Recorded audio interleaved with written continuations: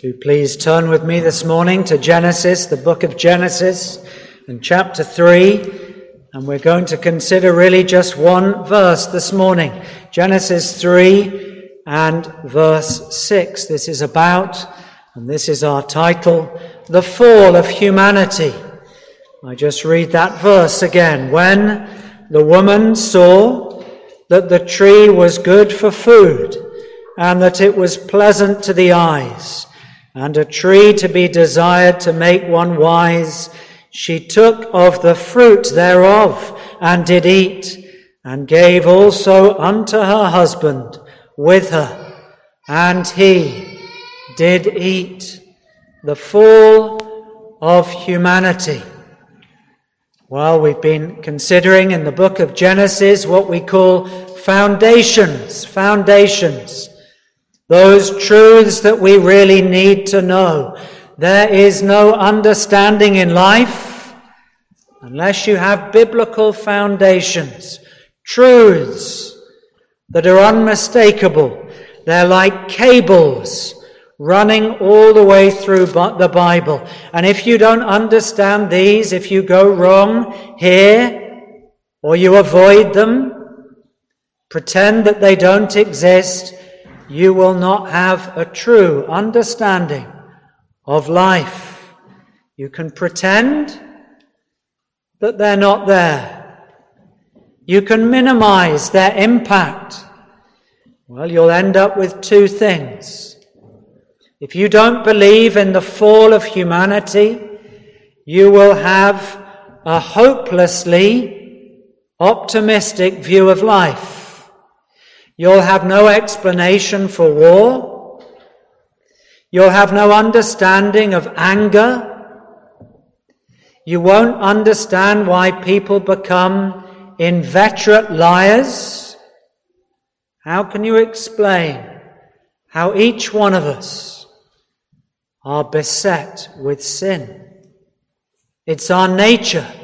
How do you explain that without the Word of God? So you might have a hopelessly optimistic view of life, and you will be disappointed again and again, let down. So-and-so, they've let me down. Whereas if you have the Bible's understanding, you'll have a realistic view of life, and you'll know because human nature is understood. Or maybe not an optimistic view of life, but you'll try to treat all the effects. You'll think that there's a tablet to deal with lying. There's a tablet to deal with anger. You'll think there's a government policy that can fix it. You'll be very disappointed. Tablets can do some things, but they can't get to the heart of the issue, which is the issue of the heart. That's the heart of the matter of my heart. That's my biggest problem. Not you. My biggest problem is me, my heart. And it's the same with you as well. Do you know, to try to pretend there is no fall, there was no fall of humanity, is like having a big boil. A boil that's throbbing, full of pus. It's painful. The skin has gone red like a dome over the infected area. And do you know what people do? Let's just bandage it up. Cover it up. Pretend it's not there. That won't get rid of it. The boil needs to be lanced. Sometimes it may be an operation is needed. It's like somebody who goes to the doctor. The doctor says, "I'm so sorry. You've got a terrible cancer. And my best estimation," he or she says, "is you've got 2 weeks to live. 2 weeks. The cancer has really got into you. It's a disease that's not reversible. You've got 2 weeks, it might be 3. The person leaves the doctor's surgery and says, I don't believe you. I'm just going to eat, drink, and be merry. I won't die tomorrow, I'll die when I choose. 2 weeks later, the person dies of the cancer.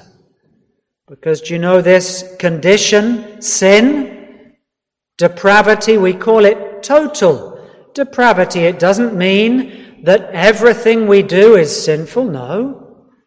But it means that every department, every faculty of our life, every sense has been affected by sin irreversibly.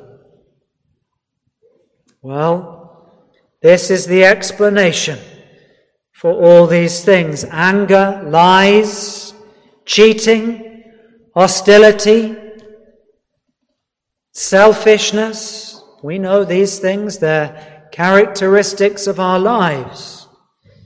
Do you know they called the First World War the Great War? The war to end all wars, so they told us. It ended on the 11th of November, 1918. And there was a decade that followed, and it was very optimistic. 10 years. War is over. No more war. Never be a war like it.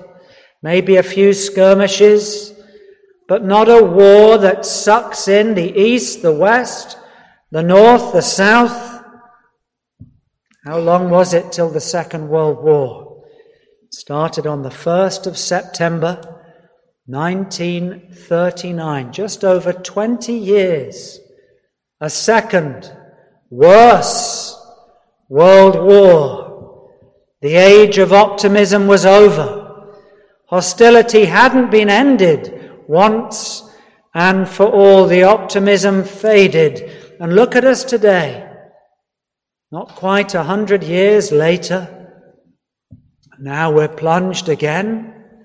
It's not a world war, but it's affecting the world. Every economy, every life in the world, one way or another, is being affected by the war that's going on at this time in Europe. It's a great lie, isn't it? The great lie of Satan. You will not die. There won't be any consequences for sin. Hostility can be over.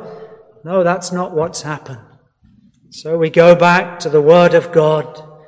Do you know there is not one other explanation for why your life and my life and the world today is as it is? Governments don't explain this. They don't go with manifestos saying the problem is sin. They say, let's just spend a bit more. Let's tax a bit more or tax a bit less. We can solve the problems. Education. The problem is so much deeper than that. The problem is lasting. Ever since Genesis 3, the problem has continued, and it can only be treated one way. The Lord Jesus Christ is the only hope. Let's come then to our text. We see here the divine explanation. This is so profound. Don't ever think this is a fable, a fairy tale, a story. There is a depth of theology. There is a depth of understanding in this one sentence that nothing else gets near explaining. If you come to this verse and see what's happening, this is the dawning of truth in your life. This is the acknowledgement of the real problem. This is the start of the pathway that leads to life. This is the foundation for the gospel. It shows us our need. It shows us why every wrong thought, wrong word, and wrong deed has occurred. So let's look at it. My first heading this morning, the anatomy the explanation for and of the fall. Everything that we see here, Satan is deliberate, devious, dishonest, deceitful, and deceptive. Let's see what happens when the woman saw. That's the beginning. She sees. They say you can't help what you see, but you can help what you look at. And there's a good deal of truth in that. And as we see in this verse, she didn't just see the tree that was banished and barriered. She came and looked at it again. She saw it was pleasant to the eyes. She saw it, and she looked, and looked again, and took it in, and started to desire. John Bunyan says, ear gate and eye gate. Well, is that what happens here? Yes, it is. Go back to the beginning verses. Verse 1. Now the serpent was more subtle, and he gave the lie. Has God said? Well, he had said. He questioned what God said. He questioned whether it was right, whether it had been said, whether it was true. He questioned. The first entry into the life is either through the ear or through the eye. That's what Eve heard. That's what she sees. And isn't that true with us? When we're tempted to sin, it's either something we hear or it's something we see. If we hear it, we're tempted not to believe it. We're tempted to believe the lie, not to believe God's truth. If it's something we see, we know there's a barrier around it. God has said, don't touch, don't eat, don't go near. We see it, we start to think about it. We take it in. But it's good. It's desirable. I want it. Lust wells up inside us. My friends, you can deny all this. You can pretend there's no God, no Bible. You can try and give me some other explanation for the problems in your life and my life. You won't get anywhere near it. This is the timeless explanation for why I am the way that I am. Thomas Watson said, Satan never sets a dish before men that they don't love. Why is it a fruit, not a vegetable? Because it was sweet. It was to be desired. Sweet to the taste. It probably wasn't an apple. Some people think it was a mango. We don't know. But it was sweet. It was desirable for all. Most people, nearly everybody likes sweet things. So Satan comes. What's his method? Temptation. He's never changed it. He didn't need to. It's always temptation that comes before the fall into sin. He puts a voice into the head. He puts a picture, an image, before the eyes. Something that sounds attractive. Something that looks attractive. This is exactly what it says in this verse. Ear gate, eye gate. What does Eve do? She has a choice. We always have a choice. The problem is that 9 times out of 10, 8 times, for the natural man or woman, we make the wrong choice. We believe the lie. We believe that it will be good. It will be pleasant. It will make us wise. She has a choice. Does she go near? There would have been a distance in between her and the tree, I'm sure, because she was looking. She goes, those steps, one step nearer, nearer, nearer. She has a choice. Her mind is battling. Shall I go or shall I stay? Shall I touch or shall I leave it? That's what happens every time we sin. We go a bit nearer and a bit nearer.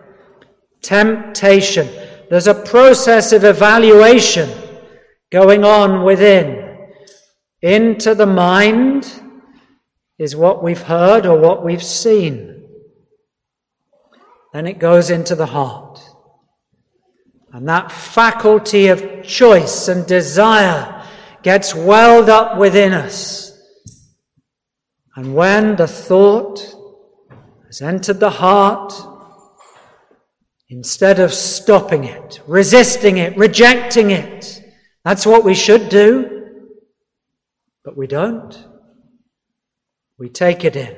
Temptation, that's the anatomy. In one word, that's what Satan does again and again. He says, go for it. Try it. Test it. Taste it. Take it in. You'll love it. It will be good for you. Of course, that's not true. Our second heading, the anatomy of the fall. Secondly, what happens? The rejection. There's going to be a rejection of three things. The first one, the rejection of truth. That's what this is really about. You see, two propositions are put into Eve's ears and before her eyes. The first is the truth. How do I know it's the truth? Because it's what happened. God says, touch it, you'll die. Eat it, you'll die. Go near it, you'll die. There will be consequences. That's the truth. The first proposition. The second is the lie. How do I know it's a lie? Because it was proven to be wrong. We know that. This is the lie. I'm going to slightly amplify it. Satan says to Eve, you are not free. God is being unreasonable. He should have let you take from every tree. You won't die. There will be no consequences. There's no such thing as death and punishment. There's no accountability. Live as you please. Do as you want. Use your body the way you wish. No consequences. No disease. Is that true? Is that what's happened? Of course, it's a pack of lies. Notice that Satan does not deny the existence of God. Isn't that interesting? The atheist goes one step further than Satan. Satan, no, he doesn't say God isn't there. He says God is unreasonable. God is denying you something you deserve. Something that should be yours. The great lie. The two. One is the opposite of the other. One says death. The other one says no death. One says touch that, you'll be damaged. The other one says you won't. You see, it's the opposites. Do you know the gospel is the opposite of the lie of Satan? Let me tell you two reasons. You see, what happened is when that fruit was taken, the freedom that God had given was lost. And it will be lost for all of us until God alone reverses it in Christ. He says, if you will be free, you will be free indeed. I've come that you might have life and have it to the full. That's the first way in which the curse is reversed. The second is we died. Death, spiritual death, physical death. The death of freedom. We'll be slaves. And Christ comes to reverse that death. Now we have life, abundant life, freedom from sin, freedom from Satan, and freedom from the chains of death, because we will rise to be with him. What's Eve's response? She rejects truth. She doubts God's goodness. She questions the unreasonableness of not being able to eat. She believes the lie. She desires the fruit. She's ruled by her heart, not by her head. Be careful of that. Be careful when your passions get hold of you. We make the worst decisions when our passions are fired up. She was ruled by her heart, not by her head. She wanted to be wise. She would become a fool. She took the fruit, something sweet, and notice what she does. She can't help herself. She's got to share it. She seeks endorsement, the stamp of approval from Adam, her husband. Do you know, people say that Eve sinned first. I don't believe it. I believe that they sinned at the same time. Adam through neglect, through what he didn't do, and Eve by what she did do. But they were equally culpable. Let's look at Adam's response. First thing he did was to forget his calling to lead. That's critical. In a marriage, one's to lead, one's to follow. You can't have two riding on a horse side by side. One must lead, the other must follow, but Adam didn't. He followed, and Eve led. He deserted any evaluation. Look what it says in verse 6. Eve took. She desired. She saw. Adam, he did eat. Brain was turned off. No assessment. No evaluation. He had already reneged upon his duty to lead, to protect, to guide his dear wife. And he was ruled as well by the heart and not by the head. So we have the rejection, total rejection of truth. They swallowed hook, line, and sinker, the pack of lies of Satan. And so do we. Again and again, every time I sin, I believe a lie or many lies. But thirdly, and the second rejection is the rejection of authority, rejection of truth, and now the rejection of authority. In fact, there's three levels of authority which Eve rejects. Firstly, her conscience. Her conscience was screaming at her, "Don't! Stand where you are. Believe the truth. Don't believe the lie. The God who's been so good to you, he's given you everything, every tree that's good to eat, a husband to protect you. The conscience has already been written on, truth within." And she says, "No, I'll ignore it. I'll put the first bruise within my conscience, and every time after becomes easier to ignore." She rejected the authority of her husband. She didn't go to Adam and say, "Can I? Shall I? Should I?"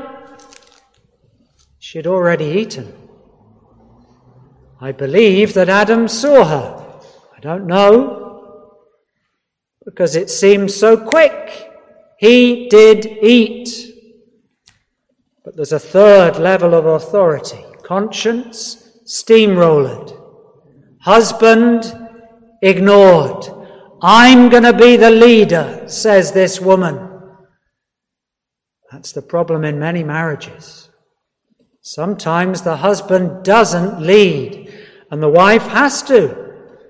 Sometimes decisions have to be taken, and the husband doesn't do what he's there to do. He doesn't lead. He doesn't lead and protect and guide.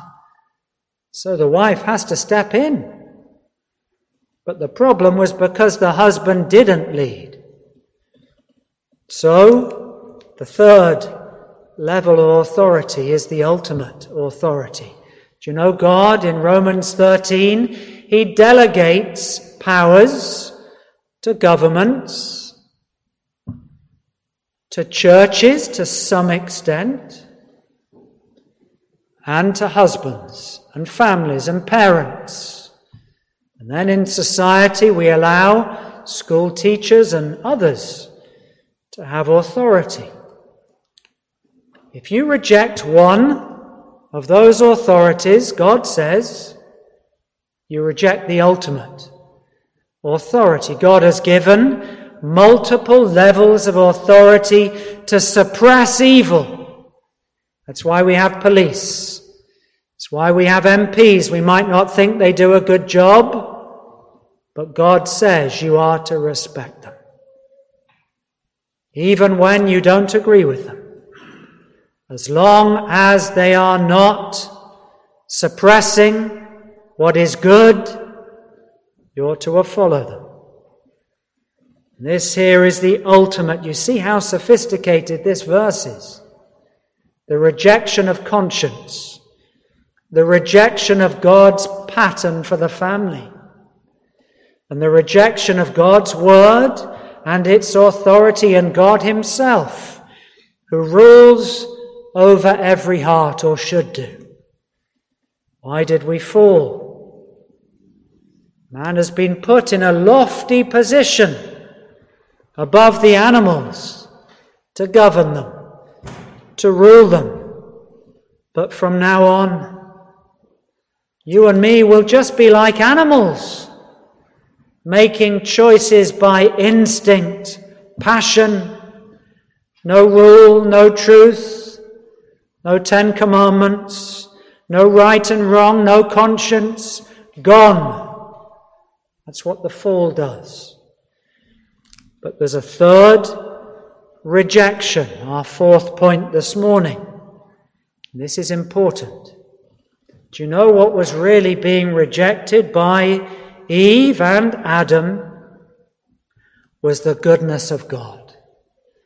The goodness of the Creator, who made all things very good, who gave Adam and Eve everything they needed, a canopy above them to protect them so they didn't have to work and toil.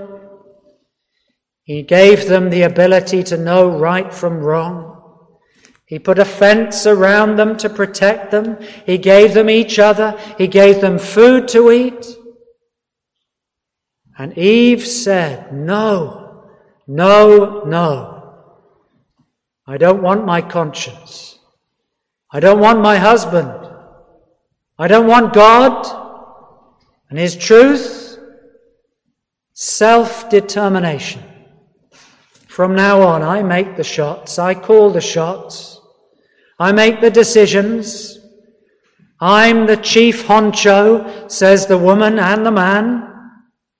No God. No authority. Oh, this is bleak. It's not. This is how we understand ourselves. This is why there's war in Ukraine. This is why there's divorce and breakup.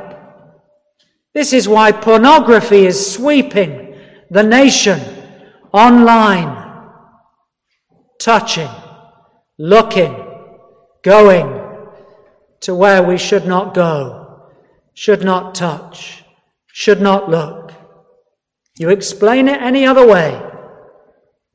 The government wants to have a rule. It's good. To protect teenagers from pornography. You can't do that by a law. The only way is the heart to be changed. Can I reverse this problem with a bandage, a tablet, a sticking plaster? No. We need a Saviour. And there is only one Saviour, the Lord Jesus Christ. He reverses everything that happened in the fall. Next time, or the time after, when I preach again, God willing, we'll look at the consequences of the fall. There's many and they're varied.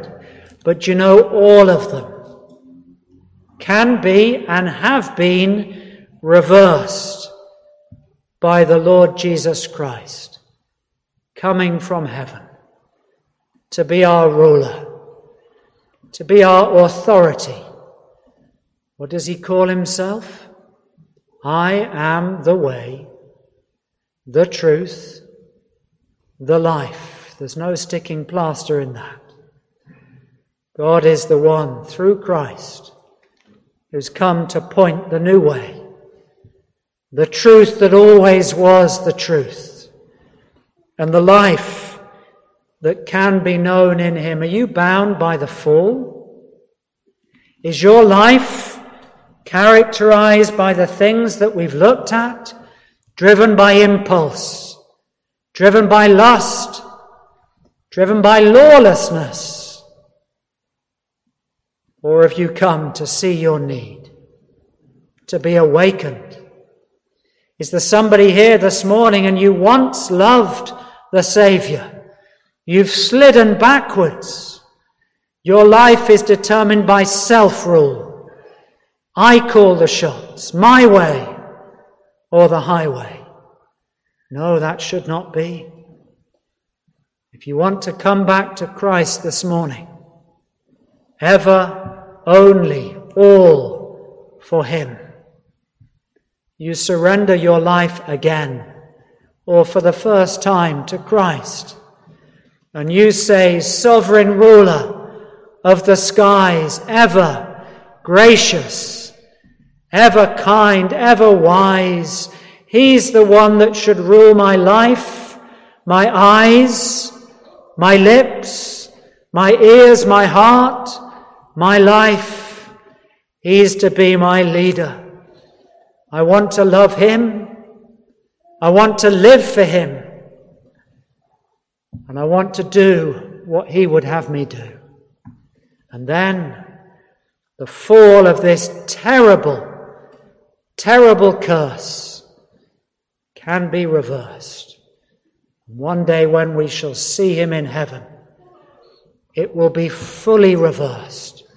No more sin, no more curse, no more death, no more sorrow. Everyone that's bereaved, no more separation, because we shall see him and our loved ones who died in Christ